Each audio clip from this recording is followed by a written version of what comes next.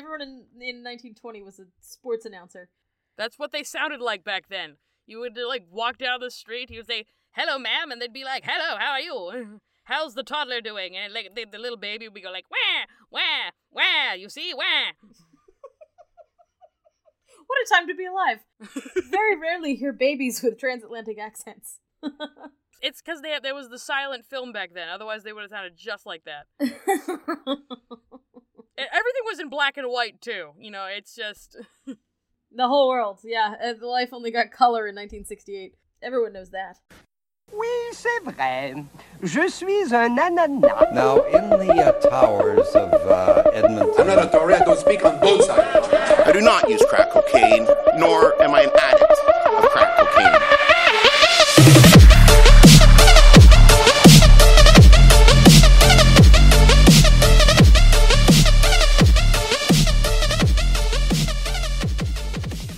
Hey everybody, welcome back to Histories and Mysteries. I'm Jessica. I'm still Janelle, and I plugged my microphone incorrectly. I mean, you don't have to sell me out to the audience. Yes, I do.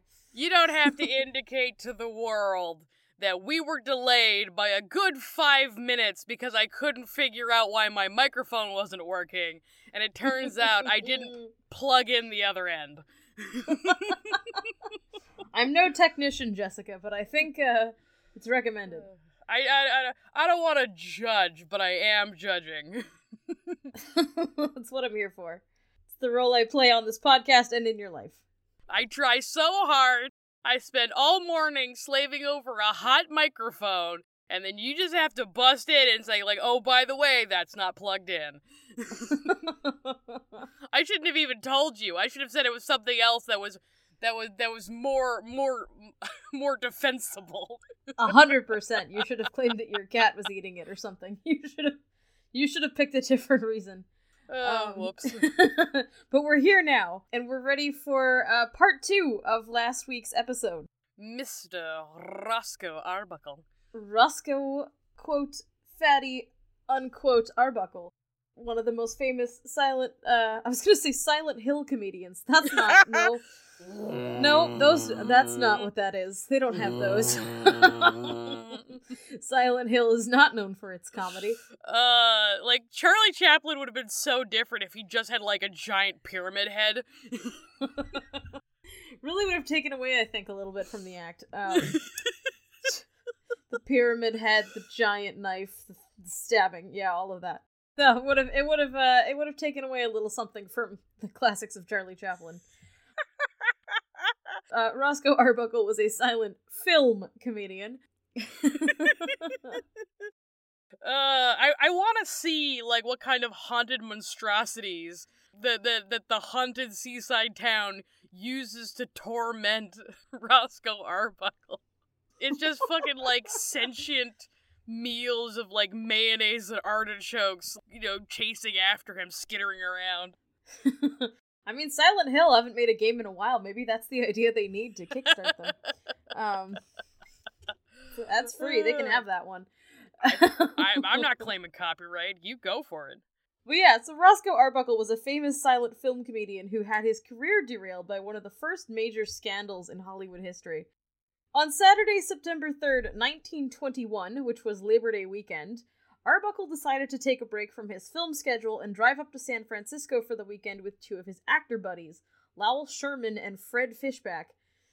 I mean, we touched on this in the first part, but it's kind of incredible how many names in this story have straight up gone extinct in the past 100 years. I have not met a lot of Lowells in my time. Fred Fishback. Fred Fishback. I don't know, it sounds like an NPC character in an LA Noire video game. Oh yeah, it's Fred Fishback. He's known all around town for stealing from the local seafood restaurants. All you can do is like a mid-20th century Brooklyn accent. That is... Hey, I can also do a scary German voice. And Queen Elizabeth. Those are the 3 accents you have in your repertoire. I don't have an accent for Queen Elizabeth, just an unending lust. Oh, that's worse. That's worse in every imaginable way. No, that's true. I forgot. I knew there was something You had a comedy act related to Queen Elizabeth. I forgot. It's not the accent. It's insatiable carnal lust. No, it's Winston Churchill you have. Yes, it is. An accent that I have personally heard you use to sexualize Queen Victoria. So, you know. I have a type, and that type is Queens of England. Be a tough dating world for you. It's limited, but, like, you have to have standards. Know your worth, Jessica. Refuse to compromise. They don't have a Tinder for that, by the way. There's no app for specifically dating octogenarian royalty. Just Queen Victoria. Margaret of Denmark, call me. But yeah, although this whole event took place at the height of Prohibition, it really wasn't difficult for a man making $1 million a year to get his hands on booze. And they intended to have quite a lot of it. I mean, it wasn't that hard for anyone to get their hands on booze. No, it really wasn't. It was more inconvenient than anything else. Anything that you can make with spoiled corn in a garage you're never gonna really ban that efficiently. I once heard of this agent who, like, went around to different cities, timing how long it took him to find alcohol, and, like, the shortest was New Orleans, when he, like, steps into a taxi, asks where he can find some alcohol, and the dude just pulls out a flask. Yeah, Prohibition was difficult to enforce, to put it mildly. It's like the problem we have with meth nowadays, but, like, worse. The fact that you can make it with, like, ingredients found in the average home makes it a little hard to control. I was gonna say it's like marijuana prohibition because you can grow that in your yard, but you went right to bathtub meth. I mean, not everyone has the appropriate heat lamps. But they do have access to large quantities of Sudafed, apparently. Cool. So the three men decided they were going to get their party on for the weekend, and they rented 3 adjacent rooms on the top floor of the St. Francis Hotel in San Francisco. Room 1220 was set aside as a party room. Room 1221 was for Lowell Sherman, and Arbuckle shared room 1219 with Fred Fishback. I guess they don't get their own rooms. They're just 2 dudes sharing a hotel room. Well, that used to be way more normal back in the day. I'm sure it was. It's funny to think that a bunch of millionaires were like, nah, we'll go splitsies. You can afford separate beds. Did you need to cuddle? Are you on a high school band trip? What is this? Yeah, was there only one room? What kind of fan fiction universe are you living in? Yeah, I don't know. That detail always strikes me as odd. They got there and they immediately started shipping in booze. A shipment of scotch and gin was delivered to the hotel rooms from a local restaurant on Saturday evening. I didn't know they had DoorDash. Yeah, they had DoorDash for booze. If you had enough money, you could just get a crate of the stuff, run up to your hotel room. That should just tell you how much people did not give a shit. Nothing is truly illegal if you're rich. I mean, the most dangerous game is probably, like, at least a little illegal, but, like, almost anything else.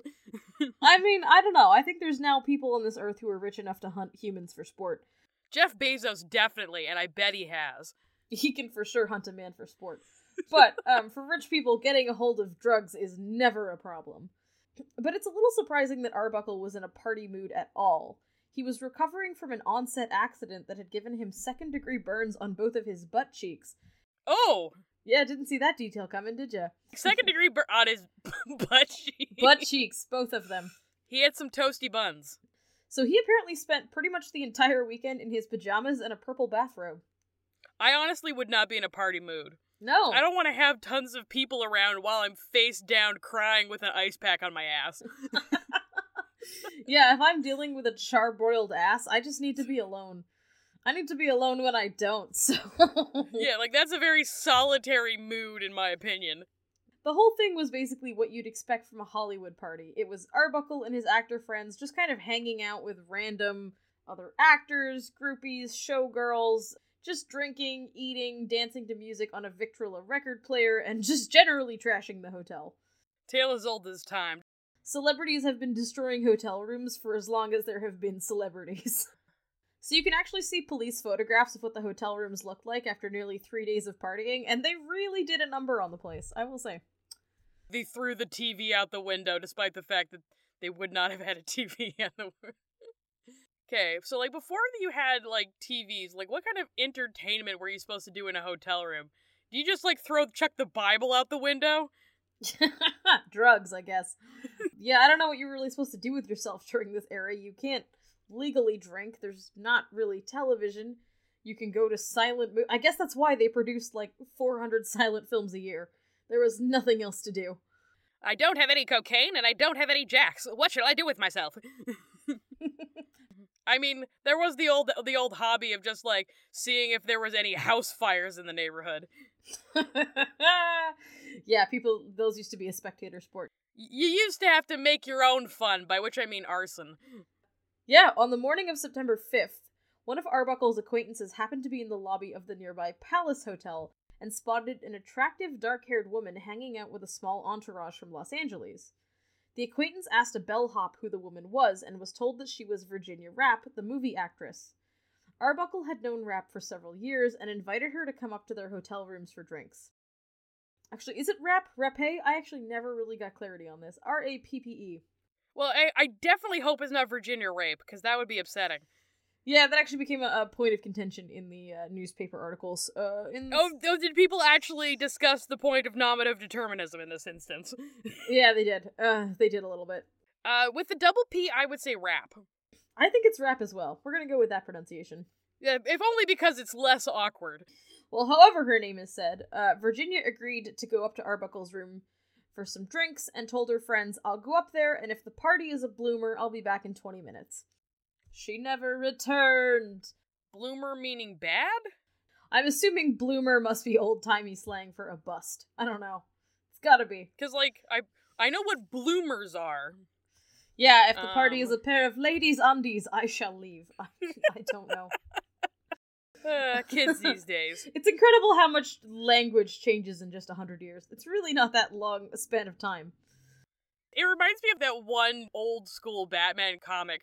Like the word boner used to mean mistake. Oh, yes. And, like, Joker's talking about, like, making a big boner, and, like, everyone's talking about big boners. I'll make the biggest boner of all! Yeah, it's like how Dick used to be a common nickname for Richard, and we've kind of moved away from that now. Yeah, we do much more serious names, like Ringo. Is that a short for Richard? Yeah, his name's Richard. What? His name's... What? Ringo's actual name is Richard. Well, I just feel like my whole world just got turned upside down. What? I learned that a few weeks ago. He's Richard Starkey. And he went with Ringo Starr? I mean, I kind of get it, but fuck. It's short for Richard. Wow, I guess that's the best he could do. If only because Dick Star was a little bit risque. Dick Star would have been much funnier, though. Actually, I'm kind of mad we didn't go with that. Not to spoil a 110-year-old court case, but Virginia Rappe was a struggling and obscure actress and model, and her untimely death after the events of Roscoe Arbuckle's hotel party kind of ended any chance of her career picking up. She's much better remembered for her death than she is for anything she did during her life. You mean dying doesn't just, like, catapult you to stardom? Well, not normally. I don't think this is a replicable trick. Virginia's tombstone claims she was born in 1895 and that she was 26 years old at the time of her death. Yeah, but they tend to be fast and loose back in the day. She was actually 30 or 31 at the time of her death. We know that for a fact. She was shaving years off of her age, which was a trick that Hollywood actresses pulled for decades. Even to this day. Unless an actress was famous as a child star, you should go ahead and add 2 to 10 years to the age on their Wikipedia page. Yeah, it's one of those things where, like, directors just get sticker shock with anyone who's over the age of 30, so you just stretch being 27 as long as you can.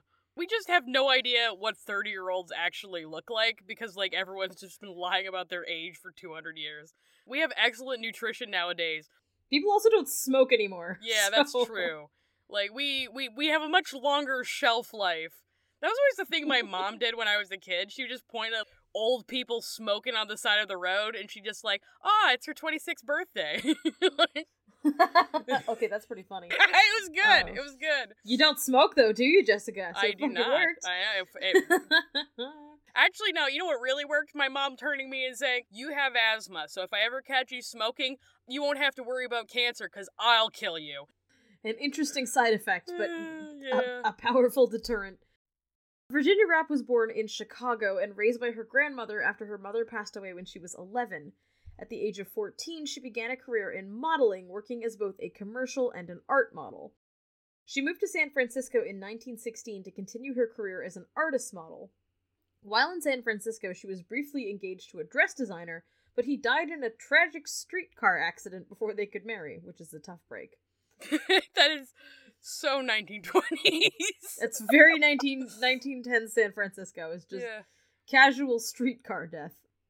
After the death of her fiancé, she moved to Los Angeles and began to pursue a career in film.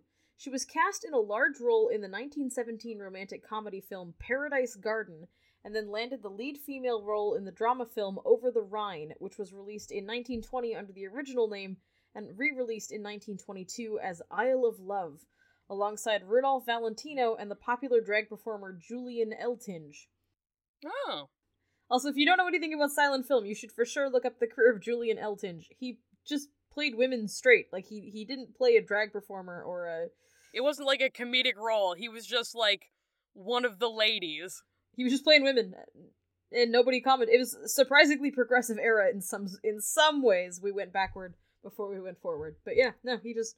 Whether this was a gender identity thing or just something he found success doing, is kind of up in the air, because he started as a child actor who played girls and became successful that way, so it's not clear if this is something that he just... So, like, there was just some continuity. It's not clear if this is a career continuity thing or a personal thing, or because he wasn't safe to live this way outside of costume, but nobody really knows. Hard to say.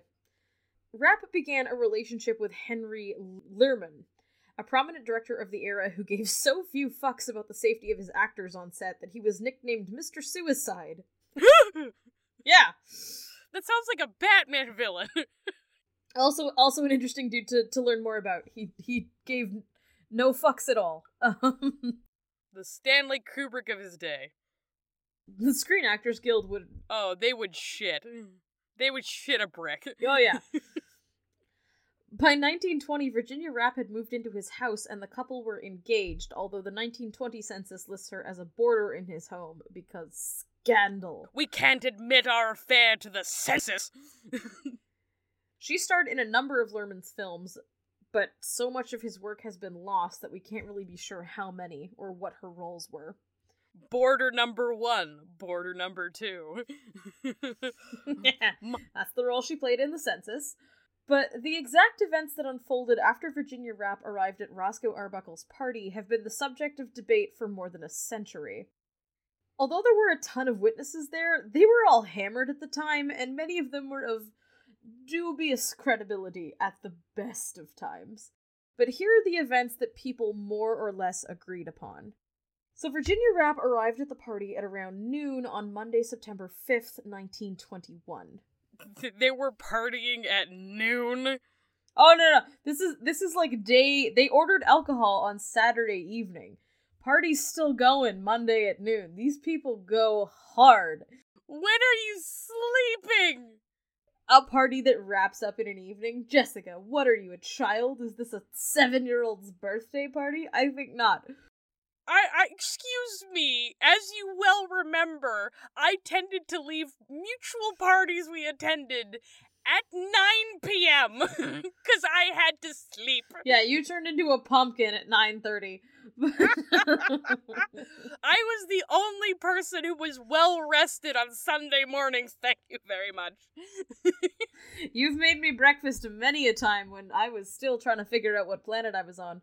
I think my favorite was the B&E, where, like, I had left the night before around 10 p.m., and then I just broke in at 8 a.m. the next morning and made breakfast. You did, and the doors were locked. I know that for a fact, too. I don't know how you got into the house, but I woke up at, like, 10 a.m. in somebody else's house, and Jessica's just like, morning, pancakes? Like, How did you get in here? Yeah, you're useful to have at a party. It's the next day. I once went to a party that had a THC chocolate fountain. I made pancakes for people, but they were all high as shit, so they started dipping the pancakes into the chocolate, and it just... It's just a downward spiral from there. It was a munchy spiral, I will tell you. Yeah, well, they're on just straight up day 3 of their partying. To borrow a popular phrase from Twitter, I know it smell crazy in there. There's definitely stimulants available here. There's definitely... Oh, anything you want is available here, I think. I don't know what kind of stimulants, because, like, I'm not a coke fiend from the 1910s, but there's definitely stimulants. Well, when Virginia Rapp arrives at noon, Roscoe Arbuckle is basically holding court in his pajamas and bathrobe in room 1220, the party room, just kind of drinking, chatting, shooting the shit, entertaining his entourage and whatever girls they've found to join the party. It's apparently a pretty good time. The restaurant delivered another shipment of booze shortly after she arrived. Everybody was liquored up and dancing to jazz music on the Victrola. They're having a grand old time. So Virginia's friends from the Palace Hotel came over to join the party, which was apparently not a bloomer. A boxer brief, perhaps. A boxer brief. I'm gonna rate everything with underwear from now on. Yeah, Virginia's friends were film publicist Alfred Semnacher and his female companion Bambina Maud Delmont, which are two of the most aggressively 1920s names I think we've seen yet. In fairness, Bambina is a chosen name. She goes by several names throughout her life, but sometimes it's Maud Bambina, sometimes it's Bambina Maud. Bambina a la mode. She's pie. We're just gonna go with Bambina, because it's fun to say.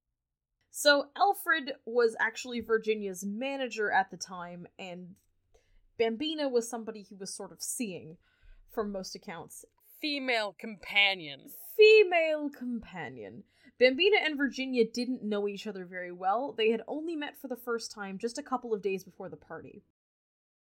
Virginia reportedly spent the first part of the party just pounding orange blossoms and chatting with Arbuckle. They knew each other. They were friends.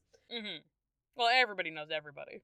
An orange blossom, and I had to look this up, was a popular Prohibition-era cocktail. It fell out of favor pretty quickly after that.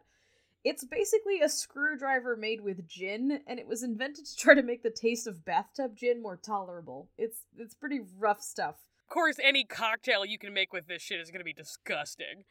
I can kind of understand why it fell out of favor after Prohibition ended. Bathtub gin didn't taste like the modern gin you'd get out of a bottle. It was a little more gamey. Oh. I'm not gonna say rancid. Yeah, we're not gonna go with rancid, but I'm not even gonna call it an acquired taste. It's just got hints of paint thinner. It tastes exactly like alcohol made in the same place you wash your ass should taste, okay? And it's a little, they can't regulate the strength of it as well as they can today, so, because you're not making it with professional equipment, you're not getting it from a regular supplier, so you can take the stain off a deck with it. But yeah, so at some point, Virginia got up and left room 1220 to go find a bathroom. She went over to Lowell Sherman's room 1221, but the room was occupied. Bambina Delmont was in there with Sherman, if you get my drift. They were being roommates. They're fucking. This is already an adult podcast. We already have a content advisory warning, so I'm just gonna, yeah. They were being boarder and landlord. Wow, how do you pay rent? Holy fuck. They were out over there companioning. Getting acquainted. Which sort of, yeah, makes sense because she doesn't go any further into the room. She goes, she goes to Arbuckle and Fishback's empty room instead, but she doesn't return to the party. So, sometime before 3 p.m., Arbuckle got up and went to his room, closing the door behind him. And this is kind of where the story gets messy. So there's several conflicting reports from the party. All these people are wasted and they're not really paying attention to what's going on. But there's basically two versions of what happened next. There is Roscoe Arbuckle's version of events, and there is Bambina Del Monte's version of events. So Roscoe Arbuckle said that he went to his room to shower and change into actual clothing because one of the party guests had asked him to drive her to town. He's on day 3 of drinking. He's like, yeah, no, that sounds like a swell idea. Drinking and driving, my favorite two things. I actually don't know that if he was drinking or if he was drunk. It's not really mentioned. I assume that he was, but you never know. But when he entered his room to get changed, he said he'd found Virginia vomiting into the toilet and saying that she didn't feel well. Arbuckle said that he carried her to bed to lie down because he assumed that she had simply had too much to drink. He then went to find other partygoers to help tend to Virginia, and when he re-entered the room with the other guests, they found her writhing and tearing at her clothes in pain. Arbuckle said that he was alone in his room with Rapp for about 10 minutes before getting other guests to help assist her.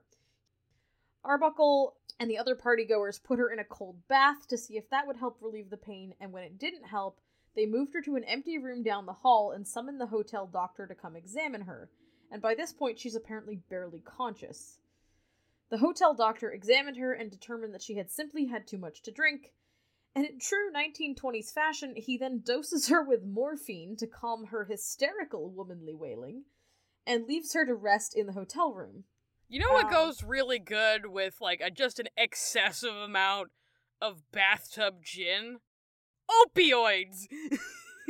Don't mix downers and downers, kids. It's not what killed her, but that's coming. For some reason, she was kept dosed with morphine in the hotel room for 3 days before being transferred to a hospital. What the fuck? Nobody has ever really been able to explain why this was done or who made this decision. It's kind of inexplicable looking back as to why they didn't just take her to a hospital. People at the time thought it was odd. This is not some strange, this is not some kind of, temporal dissonance with, the culture of the past. This is weird. You took people to hospitals in the 1920s. That was very much the thing to do when somebody's writhing around in pain. Virginia was eventually taken to a hospital on September 8th, and died there the following day on September 9th, 1921. Who doesn't recover from, a little bit too much alcohol after 3 fucking days? People who aren't managing chronic health conditions. There's a twist! So while Virginia Rapp was in the hospital, Bambina Maud Del Monte approached the doctors and told a very different story than the one Arbuckle had told about the events of the party. She claimed that Arbuckle had raped Virginia and that his weight had basically crushed her and caused her medical symptoms. We've mentioned before, this is not a kind time to be a fat person. So the idea that, this dude crushed this woman to death with his bulk was sort of... He's only, 300 pounds! It seemed plausible on its face. No, he's not that big a man. He's, 250... He's between 250 and 300 for most of his life. How fragile is your rib cage? And he's tall. He's... It's pretty well distributed. It's not concentrated. I think he's 5'10". I think he's tall for the time. Lots of women have sex with dudes who weigh more than 250 pounds and survive it. That's a pretty common experience. Doctors examined Virginia for signs of sexual assault, and they concluded there was no evidence that she'd been sexually assaulted or had had sex before she died. After Virginia died, 2 separate autopsies were performed on her body. Both reached the same conclusion. Virginia had died from a ruptured bladder and peritonitis, a condition where the lining of the inner wall of the abdomen becomes inflamed. This can cause complications that can apparently worsen your health. One of the 2 doctors noted that this might have been caused by some external pressure, but the other didn't speculate on a cause. The doctors also noticed some bruising of her right arm and her thighs, but no evidence of a sexual assault. It was later discovered that Virginia Rapp suffered from a chronic and recurring urinary tract infections and bladder infections in a condition known as cystitis. Cystitis is aggravated by the overconsumption of alcohol. Oh. Is it? At the eventual trial, several people who knew Virginia testified it was common for her to overindulge at parties and end up writhing around and tearing at her clothes in pain, just as she had done at Arbuckle's party. But Bambina Del Monte was not happy that doctors had not pursued her rape allegations further and went to the police. Unlike the doctors, the police agreed with her, and Roscoe Arbuckle was arrested for her murder. Seems very fast. He was arrested within like a day or two of her death. This all unfolded very quickly. And after Arbuckle's arrest, the media lost their ever-loving goddamn minds. When have they ever not? It was the first major celebrity scandal in America. The country had never seen anything quite like this before, and the early tabloids were determined to milk this for everything it was worth. There was a practice back in the early 20th century. It's still around today, although the term has fallen out of use, but it's called yellow journalism. It was really at its height around here. It's basically what we call tabloid journalism now. So these are sensationalist stories that are poorly researched or not researched or completely taken out of context. It's kind of early clickbait. We don't really care what the truth is. It's besides the point. What matters is getting money and getting eyes on paper. The San Francisco Examiner, an early tabloid, ran 17 separate stories about the scandal on September 13th alone. Anybody willing to talk about it was making it into the papers, whether they had any connection to this or not. In many ways, Roscoe Arbuckle was an easy villain, especially for the Hollywood crowd. He was fat, uneducated, and had come from a poor, broken, alcoholic family in Kansas. Not to put too fine a point on it. He was largely portrayed as this, like, hulking, low-foreheaded beast who'd preyed on this poor, innocent girl. And this is another thing about, like, problems with media. You should be suspicious of anything that tells you everything you want to hear about people. Always. Anything that confirms all your worst, secret, mean opinions, you should question it. That's, sketch. If something tells you every hateful little thought in your head out loud, that's somebody who wants your money. That is not somebody who has your best interests at heart, and that's not someone who's telling you the truth. That's a person with an axe to grind, and they want you to help them grind it. The general theme of, like, you don't have to care about the poor because the poor are all secretly evil and they kind of deserve to be poor, like, that's kind of a thing. Rapp's fiance even went as far as to say, that's what comes of taking vulgarians from the gutter and giving them enormous salaries and making idols of them. And he's not just some random dude. He's a major director at the time. Like, this is a quote he said to the media. Oh, boy. Theaters pretty much immediately stopped showing Arbuckle films, with many theaters and studios actually throwing out or destroying any Arbuckle reels they had lying around to avoid having any connection to him whatsoever. So, like, he hasn't even been convicted. He's just been arrested. We're just shoveling it right into the fire. Yeah, and this big push to throw out his movies, to destroy the reels, it's a big part of the reason why so much of his work is now lost. It's also why so much of his work only survives in foreign language editions, because other countries weren't tapped into American media the way that they are now. So a lot of people just happily watching silent film overseas didn't know anything about this. Fellow actors were forbidden by their studios to make any sort of statement in support of Arbuckle on threat of serious career consequences. The only two of them disobeyed. Charlie Chaplin was in his native England at the time. Another person whose life you probably know less about than you think you do, but Charlie Chaplin was banned from the US for quite some time on suspicion of being a communist.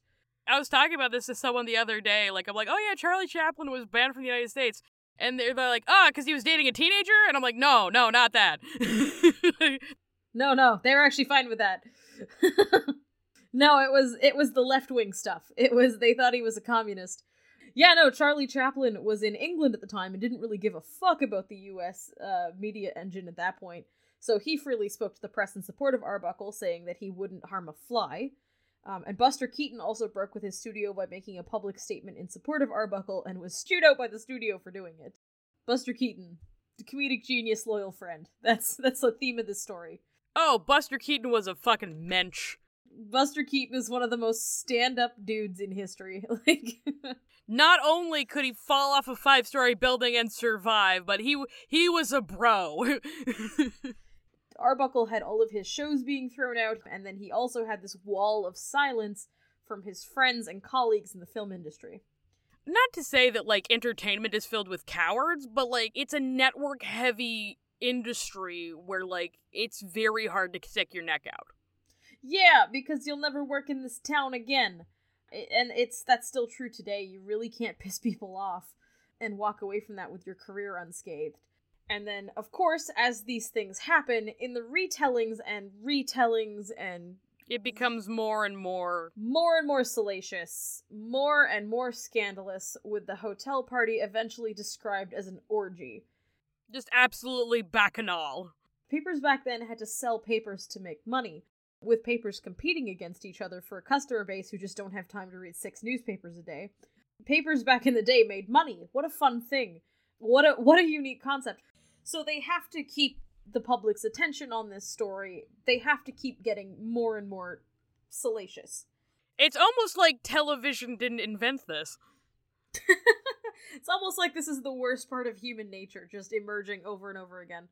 The hotel party, which was really, seriously, just a bunch of actors sitting around, getting wasted, shooting the shit, and dancing to a phonograph, a record player.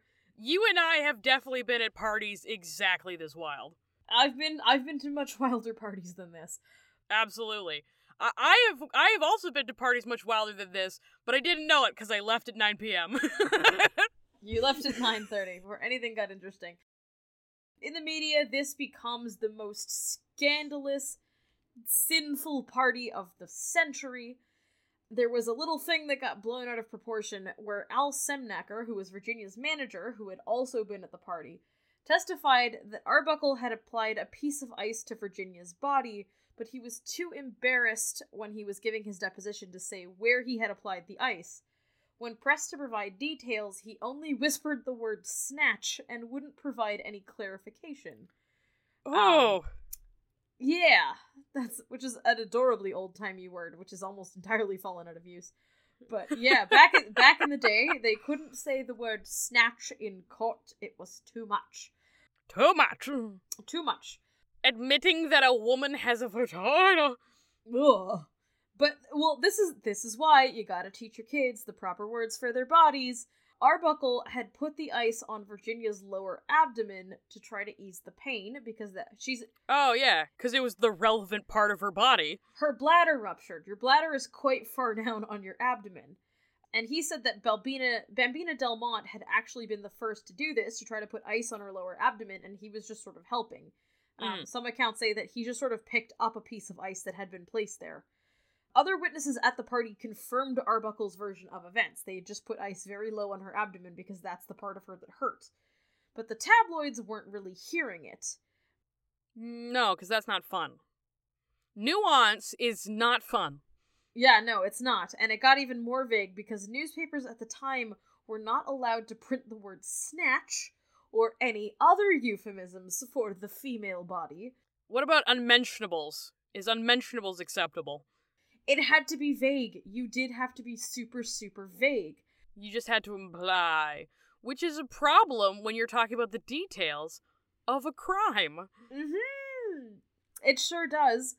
They couldn't really go into any of the lurid details or speak on this with any specificity because it went against the sensibilities of the nation. It's like an entire society with the same basic problem of a child who's been molested but doesn't know how to say words other than, like, monkey for their private parts. Yeah, you're trying to discuss a story that involves a potential sexual assault, and the most specific you can get is, like, no parts. Like, this is not helpful.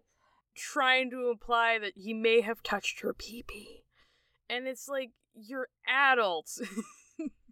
You're adults. Well, they were intentionally vague, printing headlines saying things like Arbuckle had tortured Virginia with ice. What? The clear implication from these stories was that Arbuckle had raped Virginia with a piece of ice. Oh. Which they then... I should have put a content warning at the beginning of this. Somebody dies and it's about a sexual assault. This is not a pleasant episode. These things didn't happen, to be clear. All evidence suggests that none of this happened. No, like, he placed ice low on her abdomen in a purely first aid context. With witnesses. He wasn't alone in a room doing this. And, like, we're implying that he violated her with an icicle.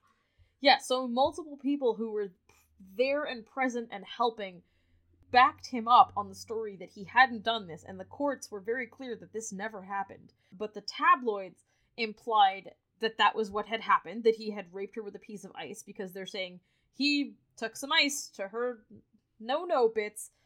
Use your imagination. Just fill in the blanks. Fill in the blanks, which people did. And as the story developed, it was saying, well, he got angry because he couldn't get it up. This was the result of impotence, so he grabbed this piece of ice. Okay. Again, none of this ever happened, but it's a shitstorm of hating that he's poor and fat, and being vague around the language, and not using specific details about what happened. It all became this perfect storm. Because you can't hold them accountable for lying when all they're doing is insinuating. They're implying, and the rumor continued to spiral from there. That rumor became gradually more sensational until eventually a popular story was circulating that Arbuckle had raped Rapp with an empty Coke bottle. Which is a rumor that people still believe about him to this day, and this is not grounded in anything. The judge in the case eventually ruled that the entire ice story was ridiculous and completely irrelevant to the case, and he reduced Arbuckle's charge from first-degree murder to manslaughter on that basis. Once they were like, enough of this. This is not relevant to anything. It didn't happen. Also, like, even like Snatch, the distinction between the vagina and the vulva is important here. Like, is it the mons pubis, i.e. the fatty part near the stomach? Well, it's your bladder, but they're just sort of referring to a whole woman's downstairs area, and they're letting imaginations run wild. Yeah, everything below the belly button is just given the same word. And no, this is important. Use proper anatomical language. Can't do it, but the judge did eventually get to the bottom of it and was like, no, this is clearly not what this was.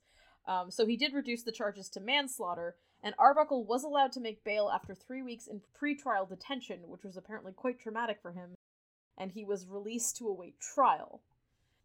So the prosecutor in Arbuckle's case was San Francisco District Attorney Matthew Brady. Brady was apparently an ambitious man with aspirations of running for California governor, and he made it very clear that he intended to win the case against Roscoe Arbuckle at any cost. But this is 1920s US. There are, how would I say this kindly? There is a contingent of the population that are still very much clutching those Bibles. That was not a kind way to say that. Never mind. I don't care. There's a very conservative, very puritanical, Bible-clutching crowd who view Hollywood as nothing but filthy, amoral rot, and they are stoked to see a Hollywood person taken down for what they see as this, like, Sodom and Gomorrah style lifestyle. Like, they just see Hollywood as this amoral place where family values go to die. This is mid-Prohibition, and it's not really a secret that these people are partying hard. Prohibition was popular when it was passed. Like, there was a lot of people who were for this. They saw alcohol as an unacceptable moral decay. And that's the crowd he's trying to win favor with to become governor of California. In their defense, like, alcohol was bad for society. Oh yeah, no, it still is, but they had a point there. Like, one of the reasons why, like, the Prohibition movement and the early female empowerment movement, the suffragette movement, part of the reason why they were so intertwined was because, like, men drinking the family's money and going home to beat their wives, like, that was seen as a feminist issue. Well, I mean, it sort of was, but, It's just that, like, complete prohibition is just usually not an effective policy. Not typically, no.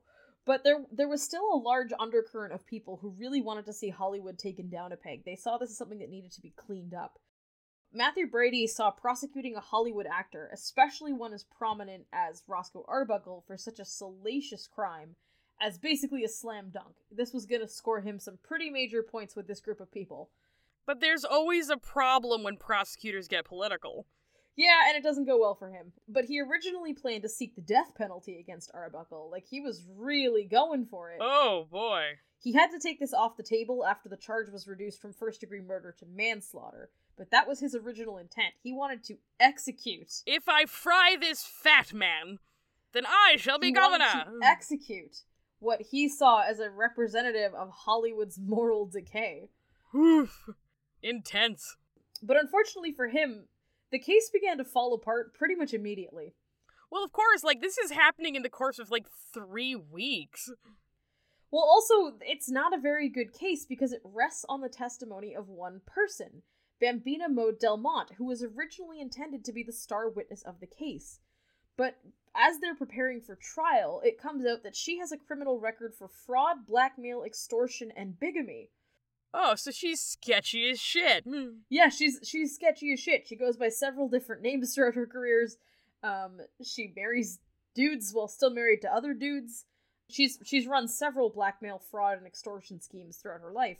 This is not a great start for a case that relied heavily on her testimony and her credibility. She also made several major changes to her story in the retellings, at one point claiming that she had seen Arbuckle drag Virginia into his room, shouting, "I have waited for 5 years to have you," claiming that she'd had to kick the door in to get into the room to rescue Virginia. That's a hell of a retelling. That's a hell of a detail. You don't think anyone else would have noticed that? Yeah, she left that out the first time, but she added it in later. Every time she would retell the story to a different authority, they would get new details. And it's always a little bit more dramatic. Yeah, she claims that while Virginia was writhing in pain, she screamed, "He did it! I know he did it!" None of these details matched any other witnesses' versions of events. She's the only person who seems to have remembered this woman being dragged into a hotel room screaming in the middle of a party. Which Roscoe Arbuckle, one of the most famous people on Earth, sex-crazed lunatic, did in broad daylight on a Monday. In front of a whole bunch of people. Yeah, the other witnesses' events didn't always match up with each other, but none of them matched up with her at all. The discrepancies between them were a little more minor, a little more like, we're drunk, but none of them heard anything like this. Maud Delmont also admitted to her lawyer that she was at least 8 to 10 whiskeys deep when she saw Virginia in Arbuckle's room. That's a lot of whiskey. That's a lot, actually. That's a lot. 8 to 10 deep. This took place at 3 p.m. on a Monday. That's a lot of whiskey. Hasn't she only been there since, like, noon? Yeah, no, she went hard. She also was like, yeah, and she had sex with a random dude. She was busy. So you had 10 whiskeys in 3 hours. She had 10 whiskeys, banged a dude in a hotel room, and then witnessed a rape in 3 hours. That's her story. She's sticking to it. Fast living, I guess. The defense was also able to produce a letter written by Delmont to them, to Roscoe's attorneys, showing that she had attempted to extort money from them. Uh-huh. She was such an unreliable witness that Brady had to remove her from the case entirely and never put her on the stand. But if you don't have her, then what do you have?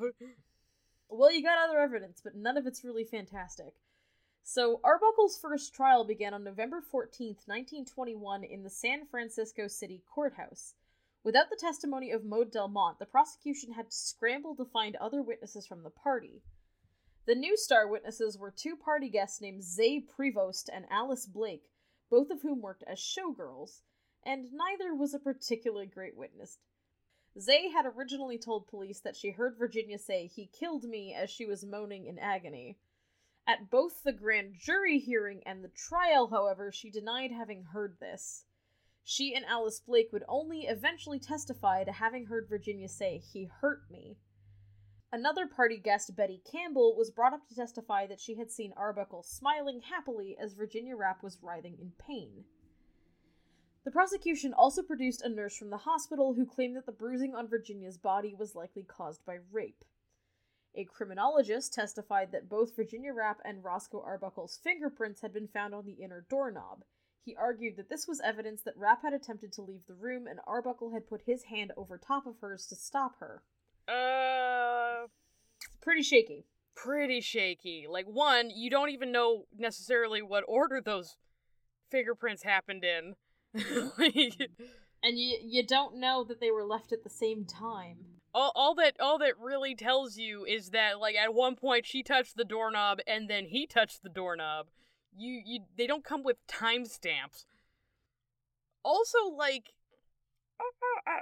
this is probably obvious, something you might discuss later, but, like, what kind of absolute fucking sadist is just having, like, an unobjectionable giggle at a woman who's writhing in pain who he's just sexually assaulted? Well, they thought that would be convincing, and well, we'll see. There's some issues with that witness. That's not something that he just turns on one day. You just act like a completely lovely human being for decades of life, and then you start giggling at rape victims. Oh yeah, it's definitely a weird detail, and it didn't actually help their case. No, like, that's more off-putting than anything. That doesn't make sense. No, it doesn't. And their final kind of piece of the prosecution's evidence was that one of the doctors who had treated Rapp at the hospital, Dr. Arthur Beardsley, also testified it was possible an external force had ruptured Rapp's bladder. Possible. So, Roscoe had hired a very competent legal team headed by a lawyer named Gavin McNabb, and the defense took the prosecution's case apart fairly easily. So Betty Campbell, the model who claimed she had seen Arbuckle smiling, admitted on cross-examination that prosecutor Matthew Brady had threatened to prosecute her for perjury if she didn't agree to take the stand and claim that she'd seen Arbuckle smiling. So she didn't actually see it, she admitted on cross that she'd been threatened into saying it. Oh, well, now I have some questions about why we're not prosecuting the prosecutor. Oh yeah, no, that I had that same thought a lot. A maid from the hotel testified that she deep cleaned the hotel room from top to bottom before investigators ever set foot in it, including the doorknobs, which undermined the claim that Rapp and Arbuckle's prints had been found. Remember, the room was not a crime scene when they checked out. Virginia languished for 4 days before dying. She had that place nice before police ever showed up. Dr. Beardsley admitted on cross-examination that he had spoken with Virginia during her time in the hospital, because she was conscious for part of it. She made no mention of Arbuckle or any sexual assault. Her story lined up with Arbuckle's. Yeah, and you'd think she would consider that important enough to discuss. The defense also produced 18 separate doctors, along with personal witnesses from Virginia's life, and medical evidence, including Virginia's actual preserved bladder in a jar, which all testified to the fact that Virginia Rapp had suffered from severe cystitis, severe enough to cause a spontaneous bladder rupture. This was a well-documented medical fact. Even then, 18 feels excessive. That's a lot of doctors. No, that is overkill. Anything more than 3 is just sort of you rubbing their nose in it. But they had 18 doctors, along with numerous personal witnesses from Virginia's life who testified to the fact that she'd been having these bladder attacks for a while, especially when overindulging in alcohol. The nurse admitted on cross-examination that it was possible there was a medical cause for Virginia's ruptured bladder, that it wasn't necessarily caused by being crushed, and the nurse also admitted on cross-examination that the bruising on Virginia's body was consistent with the chunky jewelry she was wearing on the day of the party. This is the time of like, Bakelite jewelry, which, funny enough, we've already done an episode on. That family was a laugh and a half. Oh man, yeah, we have mentioned Bakelite repeatedly. If you want to hear about some incest murder, take a look at that story. I promise that family was an interesting bunch. Go check out our Barbara Bakelin story for the rise of the Bakelite plastic empire and the resulting murders and incest. But yeah, so the bruising on Virginia's body was actually consistent with the heavy jewelry she was wearing on the day of the party. Roscoe himself also took the stand. He gave the same story he had given since the beginning. His version of events never wavered. He was apparently very calm, clear, and collected on the stand, even during very heavy and aggressive cross-examination.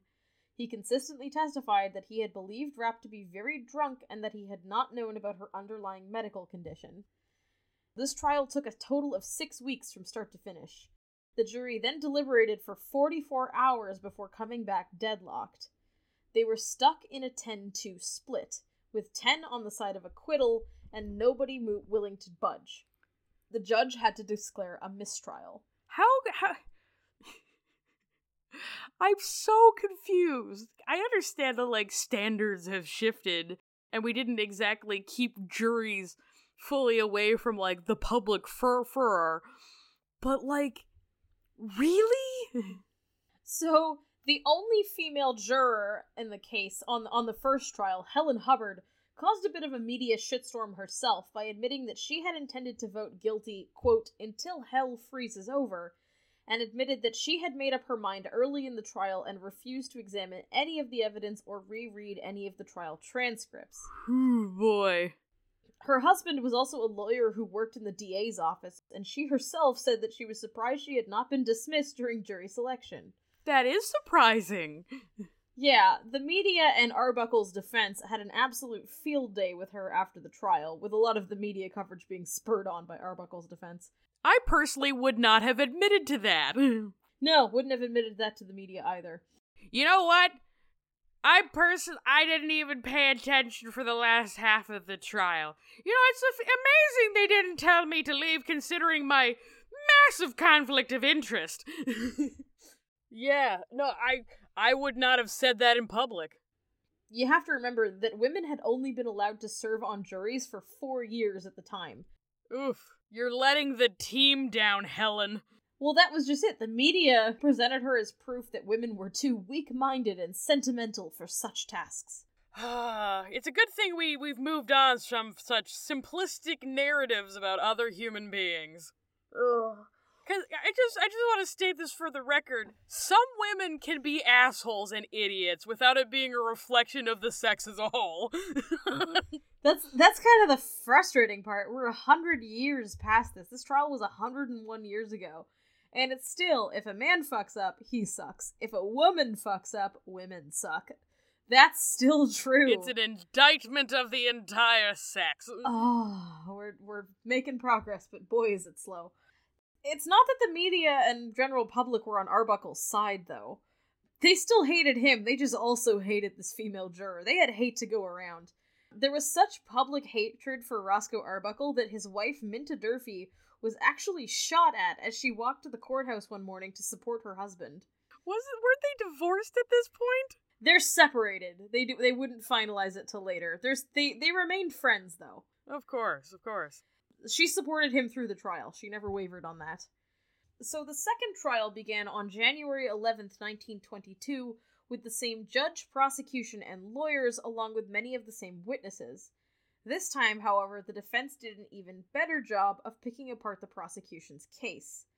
Zay Prevost, the prosecution's star witness, admitted on the stand this time around that she had never heard Virginia say "he hurt me," and testified that the prosecution had intimidated her before the first trial and forced her to lie.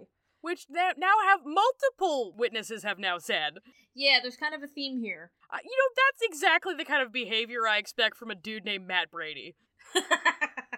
101 years have gone by, and that's still kind of a douche name. It's still a really douchey Matt Brady. Matt Brady. Yeah, no, that sounds like a guy who punches a hole in the wall if he loses at Madden. But Alice Blake did stick to her story, but was reportedly very unconvincing on the stand and spoke with far less conviction than she had the first time around. During the first trial, the prosecution had called a studio security guard named Jesse Norgard to the stand. Norgard had testified at the first trial that Arbuckle had once tried to bribe him for a key to Rapp's dressing room, claiming that he wanted to play a prank on her, but that Norgard had refused to give him the key. This was sort of presented as evidence that, Arbuckle was stalking Virginia and had been looking for an opportunity to do this for a while.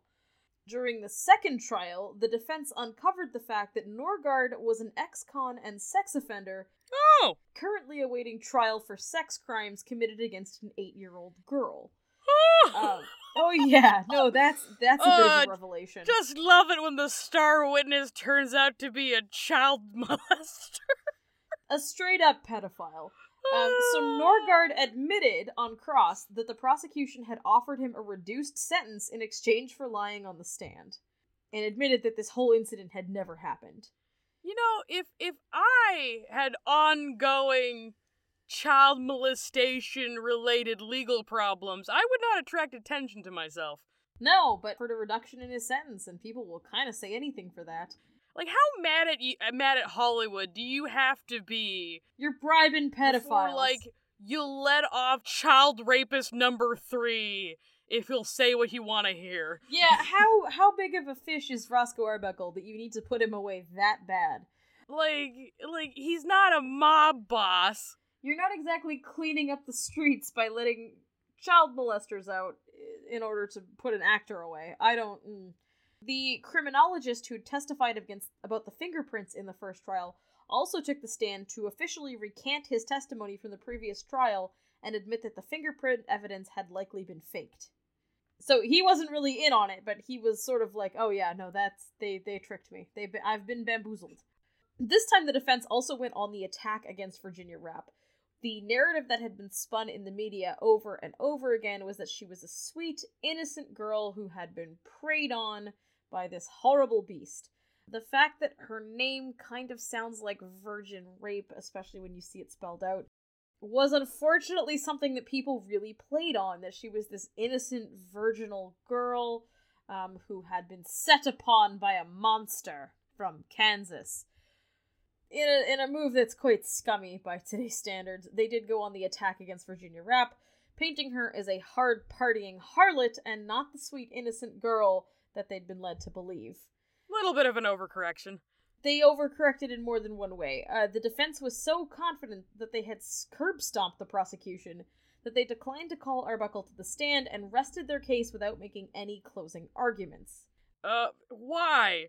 Big mistake. Big overconfidence. Straight overconfidence. The jury interpreted the defense's actions as resignation, not as a victory dance, and they assumed that they'd felt their client was indefensible. You know, you didn't even bother to defend the guy. You didn't even speak in his defense. You just interviewed a bunch of doctors. What the fuck, man?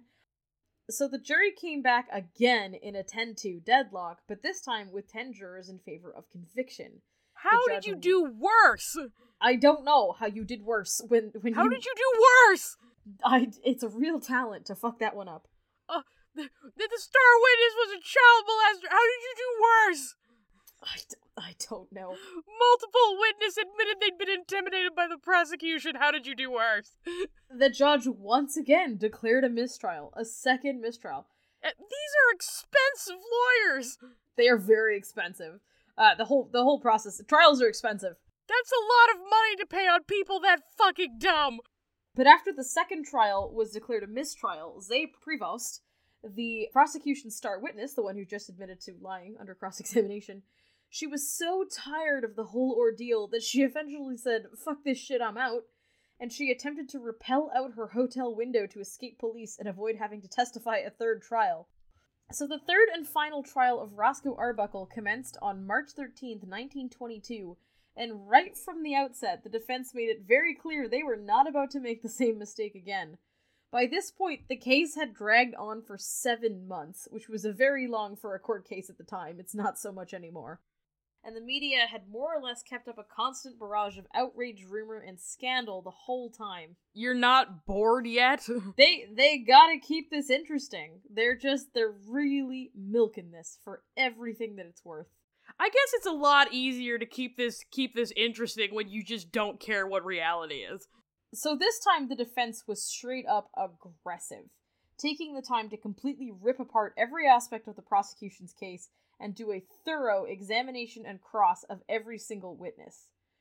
The star witness, Zay Prevost, was not available during this trial as she had successfully fled the country to avoid testifying, further weakening... Get out of there, Zay! She fled the country under an assumed name. The defense also launched a full-on character assassination of Virginia Rappe this time around, implying that she was a dirty, dirty slut who had had numerous abortions. Again, not a great legal tactic, not good, in many cases straight up not allowed anymore in sexual assault trials. You can't lampoon the victim or hold any sexual history against her, especially one that's rumored. She never once accused Roscoe Arbuckle of anything. Roscoe Arbuckle took the stand during this trial and once again told the same story he had told since the beginning, reiterating he had never hurt any woman and had in fact tried his best to assist Virginia Rappe. The defense in this case also launched an attack on Balbina Maud Delmont, the one who had started the whole thing. She was actually profiting off of her role in the case despite never having actually been involved in any of the trials. Of course. She'd begun doing lecture tours to speak on the evils of Hollywood and how she had single-handedly brought Roscoe Arbuckle down.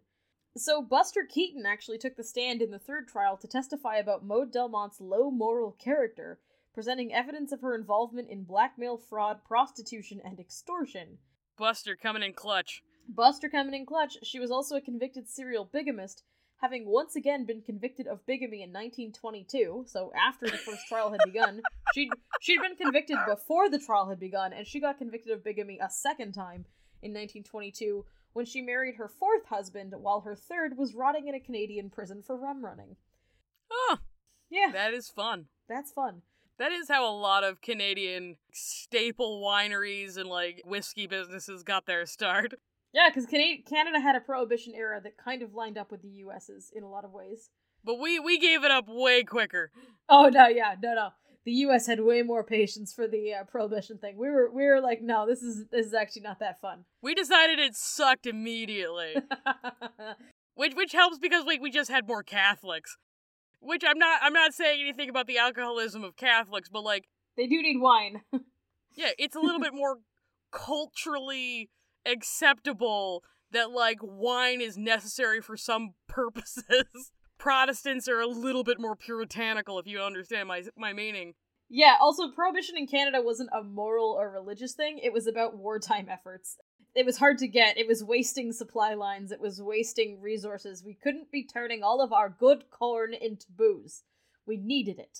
But, even though we gave it up sooner, there are still, areas in, Saskatchewan where you can't serve alcohol in the same room as a stripper. Yeah, we still have, localized temperance laws, but Canada only had Prohibition for 2 years. We then spent the rest of Prohibition supplying alcohol to you people. We did not care. Al Capone used to run through Nova Scotia. That is fun. Local color. Yeah, Nova Scotia was just rum running to the US. That was our, industry for a while. Well, I mean, after they needed less wooden ships, you have to find something. Honestly, if, the U.S. wants to, just help the maritime economy, they could reinstitute it. Give us a little boost, guys. A little leg up. But yeah, so in the closing statements, which the defense definitely made this time, they were not making that fucking mistake again, they eviscerated the prosecution for pursuing the case based almost entirely on Maud Delmont's initial complaint, sarcastically referring to her as the complaining witness who never witnessed, effectively implying that the prosecution was bamboozled by an unreliable and untrustworthy trollop who'd made up outrageous stories for her own personal gain, which they were. Yeah, that's kind of what happened. That's absolutely what happened. And then they just tried to intimidate several other women into testifying instead. Yeah, it was a lot of threatening women with perjury. Yeah, not exactly a feminism win here. So this time, the jury deliberated for just 6 minutes before returning with a unanimous verdict to acquit Arbuckle. Which should have happened the first time! Yeah, apparently they spent just one of those minutes deliberating and the 5 minutes writing the following statement, which was read off in court by the jury foreman. Acquittal is not enough for Roscoe Arbuckle. We feel that a great injustice has been done him. We feel also that it was only our plain duty to give him this exoneration under the evidence, for there were not the slightest proof adduced to connect him in any way to the commission of a crime. He was manly throughout the case and told a straightforward story on the witness stand, which we all believed. This happening at the hotel was an unfortunate affair for which Arbuckle, so the evidence shows, was in no way responsible. We wish him success and hope that the American people will take the judgment of 14 men and women who have sat listening for 31 days to evidence that Roscoe Arbuckle is entirely innocent and free from all blame. So manly. Some people feel that that's a pretty wordy statement and a pretty articulate statement for 5 people scribbling on a napkin in a deliberation room in 5 minutes. There is some thought that Arbuckle's lawyers may have kind of pre-drafted some of this. We'll never know, but that's what they read off when they exonerated him. But the foreman then handed the written statement to Roscoe, who kept it for the rest of his life. All the jurors shook hands with Arbuckle or hugged him, and many posed for pictures with him after the trial was concluded. In the end, the only thing he was found guilty of was the illegal purchase and consumption of alcohol, for which he paid a $500 fine. Oh, fair enough. Pretty steep in the day, actually, but he could afford it. Or could he? Paramount stopped paying Arbuckle's salary 11 days after he was arrested, with the justification that he was in jail and therefore unable to report to work. So this kind of brings us to the greater impact of the trial. So even though the trial was concluded, it would have lasting impacts on Hollywood, even some that kind of continue to this day. The day after Paramount stopped paying Arbuckle's salary, Universal Pictures wrote the first morality clause into their contracts. These quickly became standard for studios in the aftermath of the Arbuckle scandal. And a morality clause is sort of exactly what it sounds like. It's a clause in a contract that allows a studio to stop paying or even to cancel the contract of actors who behave in ways that are deemed immoral, or in ways that besmirch the reputation of the studio. Oh, or if they're just accused of it. Yeah, it's basically an eject button that the studio can push whenever one of the actors is caught with their pants down. They make a certain amount of sense for businesses that depend heavily on reputation and image. If somebody turns out to be a Nazi, sometimes it's helpful to hit that eject button. But they were also disastrous for many actors, and actresses in particular, especially when they were first introduced. Remember, this is happening in the year 1921. The US is still 43 years away from outlawing segregation and allowing women to have bank accounts, which happened in the same year. Yeah, like, when the problem with morality codes is they're very dependent on, like, what offends people, and sometimes what offends people is kind of fucked up. Yeah, they're very dependent on the social mores of the day. And at this point, the moral standards for women were much higher than the moral standards for men. Even though it was a man who prompted this whole change, women who largely suffered from it. For instance, the actress Gloria Swanson nearly died from a botched abortion in 1924 that she only got because of her contract's morality clause. She had become pregnant with her fiancé's child before their wedding date as they waited for her divorce to be finalized.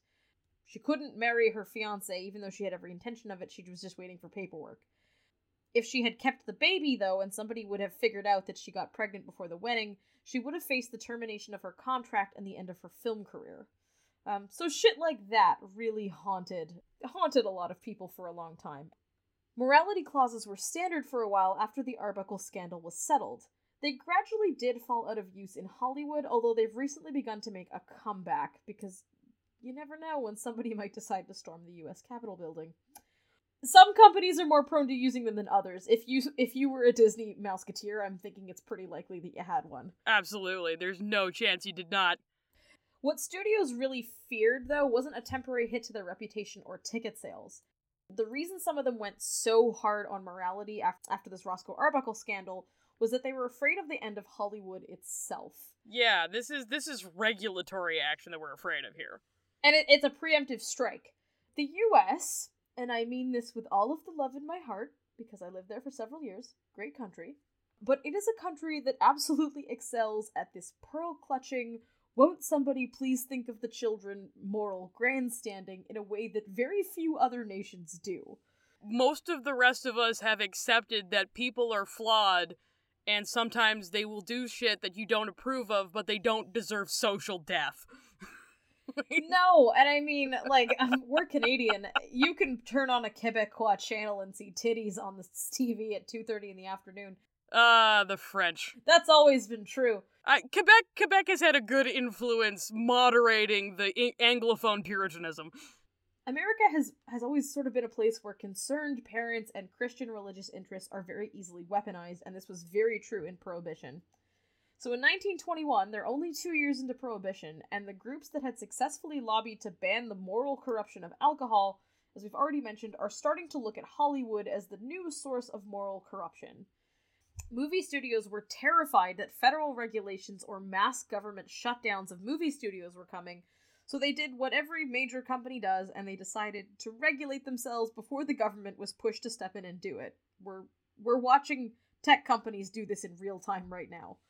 So we're watching social media and tech companies do this in real time right now, but this is kind of what happens when you fear censorship.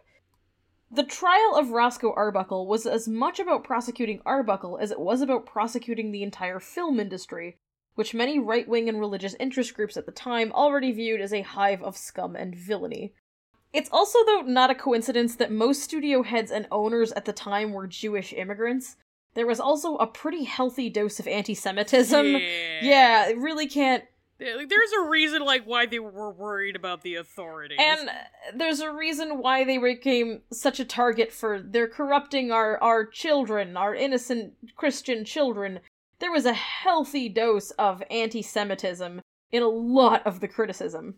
To this day, a lot of, the Hollywood elite stuff, some of that is just, sincere, I'm worried about the effect entertainment has on children. But some of that is very much like a hangover of the anti-Semitism of the 20th century. Well, something very similar happens with comic books, which is, again, very Jewish. Again, came under very similar censorship, which what resulted in them putting in the Comics Code. In December of 1921, eager to avoid future controversy, the heads of a dozen major studios came together and formed an organization called the Motion Picture Producers and Distributors of America. They knew that they needed someone to lead the organization who would appease their harsh critics, which meant they needed somebody white, Christian, Republican, and almost excessively religious. They needed the whitest white dude they could find. The job of leading the new organization was offered to William H. Hayes. Oh, boy. Everyone knows his name, even if you don't know, you know it. You know the Hayes Code, you hate it. He was the campaign manager who had taken Warren G. Harding to the White House in 1920. He was offered a $100,000 annual salary to tempt him away from his current position as Postmaster General. $100,000 in 1921 is some sweet money. Hayes' first act as head of the organization was to permanently ban Roscoe Arbuckle from working in the film industry anywhere in the United States and banned any U.S. showings of his previous work. He would withdraw this ban several months later. I guess people it was excessive. And also, Roscoe was acquitted several months later. Yeah, that makes it a little awkward. But this ban did cause lasting damage to Roscoe's career. Much of his work had already been destroyed by the time the ban was lifted. And theaters still had some lingering nervousness about working with him. So in 1927, Hayes would introduce the first draft of something that came to be known as the Hayes Code, which is basically a long list of things that were not allowed to be portrayed in movies in the United States. Unacceptable! Verboten. The original list was divided into don'ts and be carefuls. More of guidelines than a code. So enforcement of this was lax until 1934, when the Hayes office passed the much stricter Motion Picture Production Code in response to the explosion of popularity that movies had come to enjoy. Once talkies became a thing and the dominant form of movies, the popularity of theater and movies as an art form just exploded. So in response to this, the Hayes office passed the Hayes Code, which was very much not a suggestion, and not merely a guideline, it was very much a had to, and they began actively censoring movies that did not follow the code. This code would remain in effect well into the 1960s and had an enormous impact on cinema history in America. This is almost entirely behind the murder your gays trope. Yeah, the Hayes Code was militantly puritanical. There are animated Pixar movies that could not get past the Hayes Code. Toy Story 2 is risque by these standards. It had an enormous impact on film history because you couldn't do anything. Among other things, the Hayes Code is long, I'm not going to read it off, but the Hayes Code strictly forbid all forms of profanity, nudity, depictions of miscegenation, which is a fancy term for race mixing. Couldn't have that on television until the 60s. Blasphemy. No, we literally had internal regulations that prevented black people and white people from kissing on television. Couldn't show any form of race mixing whatsoever. No depiction of it. You could not have any unfavorable depiction of the clergy whatsoever. They could not be portrayed in a bad light. Nope. No evil priests. Fun fact, this is why, in The Hunchback of Notre Dame, the villain in the original novel is clergy, but in the movie adaptations, including the Disney adaptation, he's a judge. The reason they had to make that change was partially because of the Hayes Code. You couldn't show... They gave it heavy religious overtones, but they changed him from a clergyman because you can't acknowledge that the church can do bad things. You could not have any depiction of a man and woman in bed together. Not, like, even just sexually. You can't show them in a bed together. Here's the thing, like, it was so severe, like, there are, like, sitcom shows where, like, they have separate single beds. Yeah, that's why that trope exists. You also could not have any plotline where a criminal went unpunished for breaking the law. They had to be punished. They had to get caught. And it had to be bad. You couldn't have this anti-hero thing. He had to be the bad guy. You also couldn't have anything lecherous or sexually perverted. This included any depiction of homosexuality or any depiction of premarital or extramarital relations that was presented in a positive light. This is why lesbians were just sort of, like, heavily implied and then killed off in the end. The code was actually so buttoned up and puritanical that filmmakers could not even do faithful adaptations of literature classics. So adaptations of the classic novels Tarzan, Frankenstein, and Rebecca from that era are basically nonsense, because they had to be so seriously modified because they didn't fit with the Hays Code. How would you even go about adapting Rebecca? Yeah, I don't know why you would attempt that one.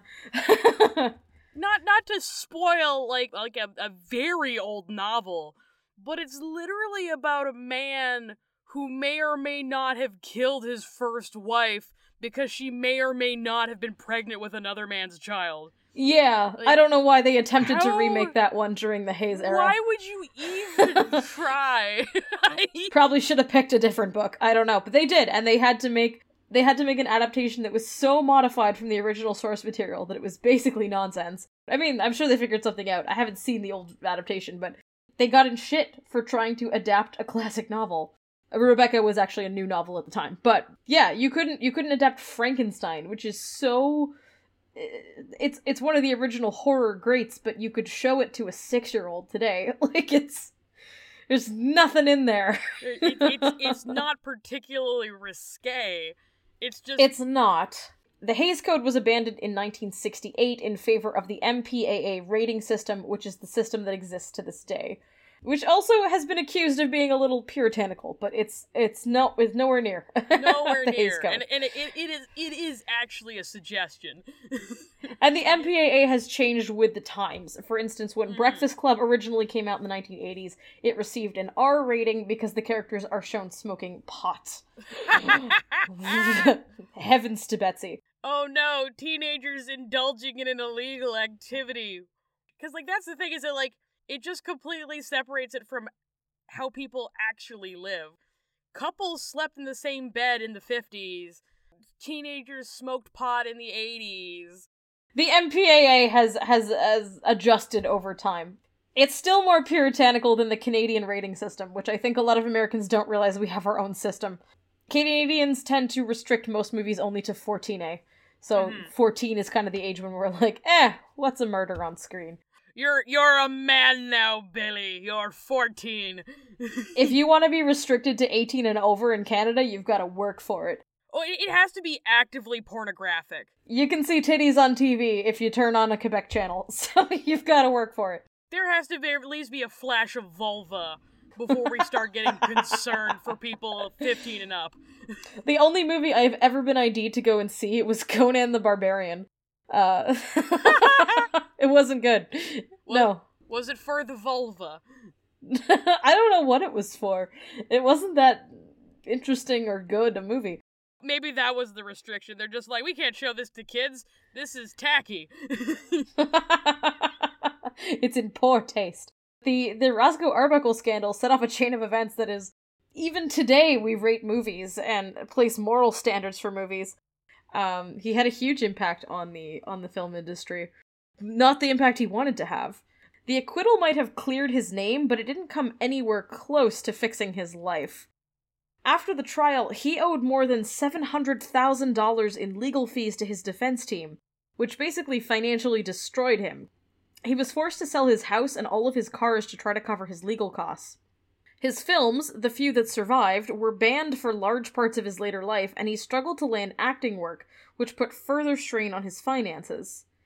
Lifelong friend and total mensch Buster Keaton stepped in to help, And in March of 1922, Buster Keaton signed over 35% of all future profits of his production company to Arbuckle in the hopes of keeping him financially afloat. And honestly, we all need a friend like Buster Keaton.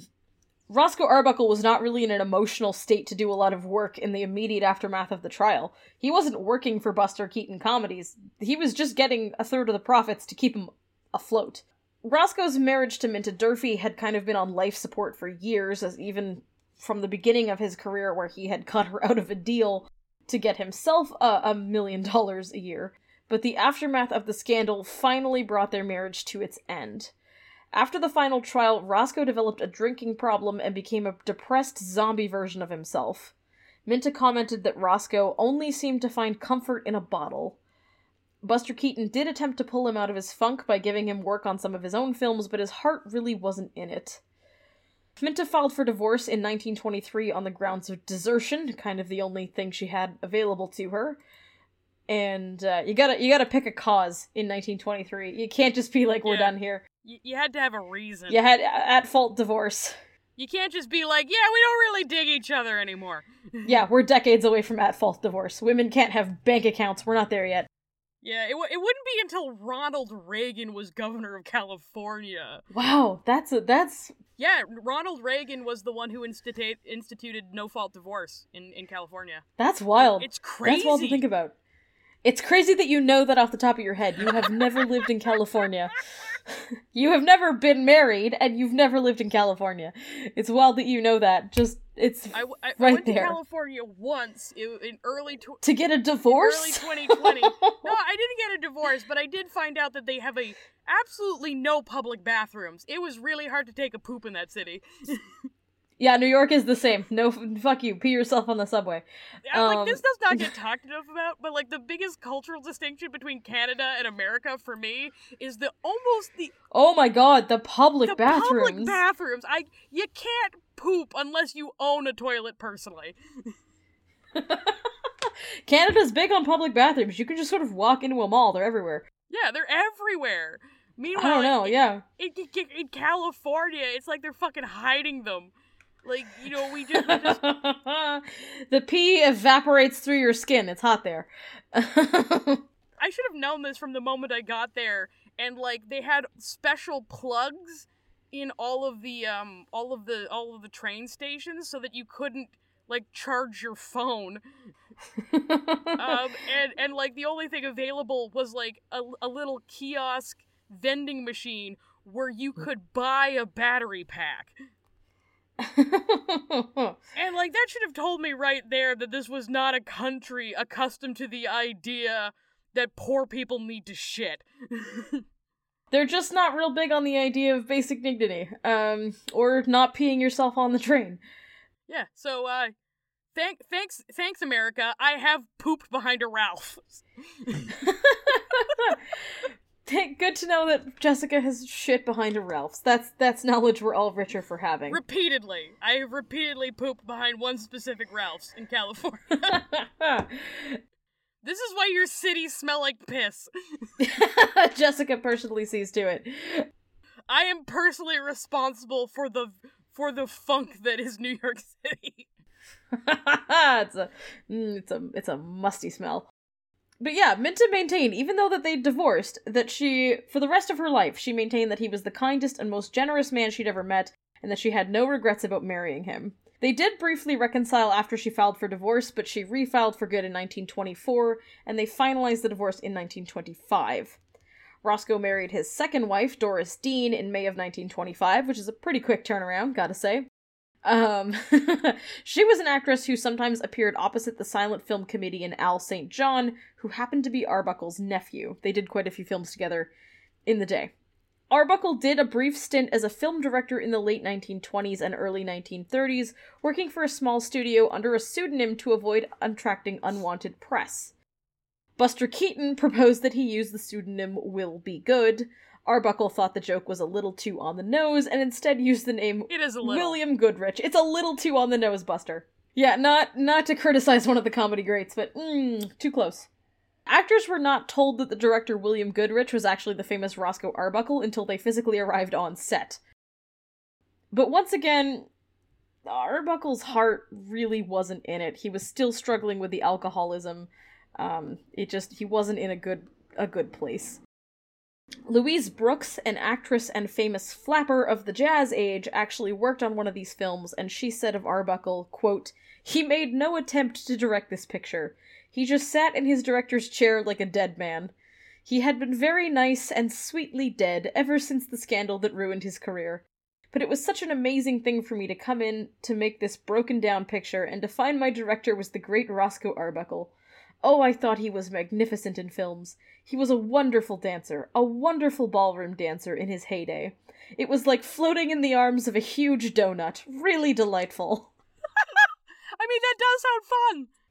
Floating in the arms of a huge donut is an image. In 1929, Doris Dean filed for divorce from Arbuckle on the grounds of desertion and cruelty, and she sued him for alimony. In 1932, Roscoe married his third and final wife, Addie Oakley Dukes MacPhail. She was another silent film actress. And for the first time in a long time, things finally started looking up for Arbuckle. There had been growing demand over those 10 years that he was in zombie mode to see him make a real comeback.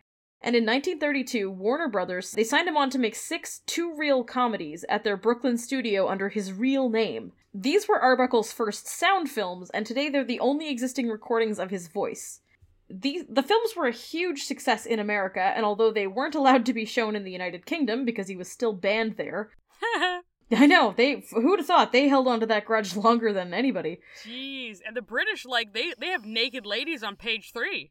Yeah, I know, I wouldn't have thought that they would be the puritanical ones. They were the last holdouts in banning Roscoe Arbuckle, which is interesting. But the films were a huge success in America. Arbuckle finished filming the last short film of this contract on June 28th of 1933. And the Warner Brothers were so pleased with his return to film. I mean, I don't know if the Warner Brothers personally, but the company. Yakko, Wacko, and Dot? There are literal Warner Brothers who started the company. I don't know what time frame that they were involved in it, but they were real people. Did they have any resemblance to the cartoon dogs? I don't know, Google will tell us. Warner Brothers. Real? I don't know how to Google this. No, there was 4 of them. Harry, Sam, Albert, and Jack. They were Polish. That's fun. I guess Warner wasn't their original name. No, they look like if Walt Disney was in the mob. All 4 of them. But yeah, the company was so pleased with his return to film and how well it was going, they offered him a contract for a feature film the following day on June 29th, 1933, which is a huge deal. That day, June 29th, also happened to be his first wedding anniversary with his new wife, so him and his wife and all of his friends went on the town in New York City. They had a great night out in the city to celebrate both his anniversary and his successful return to film. He told his assembled friends at dinner that it was the happiest day in his life. Roscoe Arbuckle died that night in his sleep from a sudden heart attack at the age of 46. Fuck. Right on the eve of making a comeback. Happiest day in his life. That was the end of the tragic story of Roscoe Arbuckle. It started sad. It ended sad. There's a bit in the middle that was alright. That's isn't that most of people's life story, though? Well, I mean, whether or not it's a comedy or a tragedy really depends when you wrap up.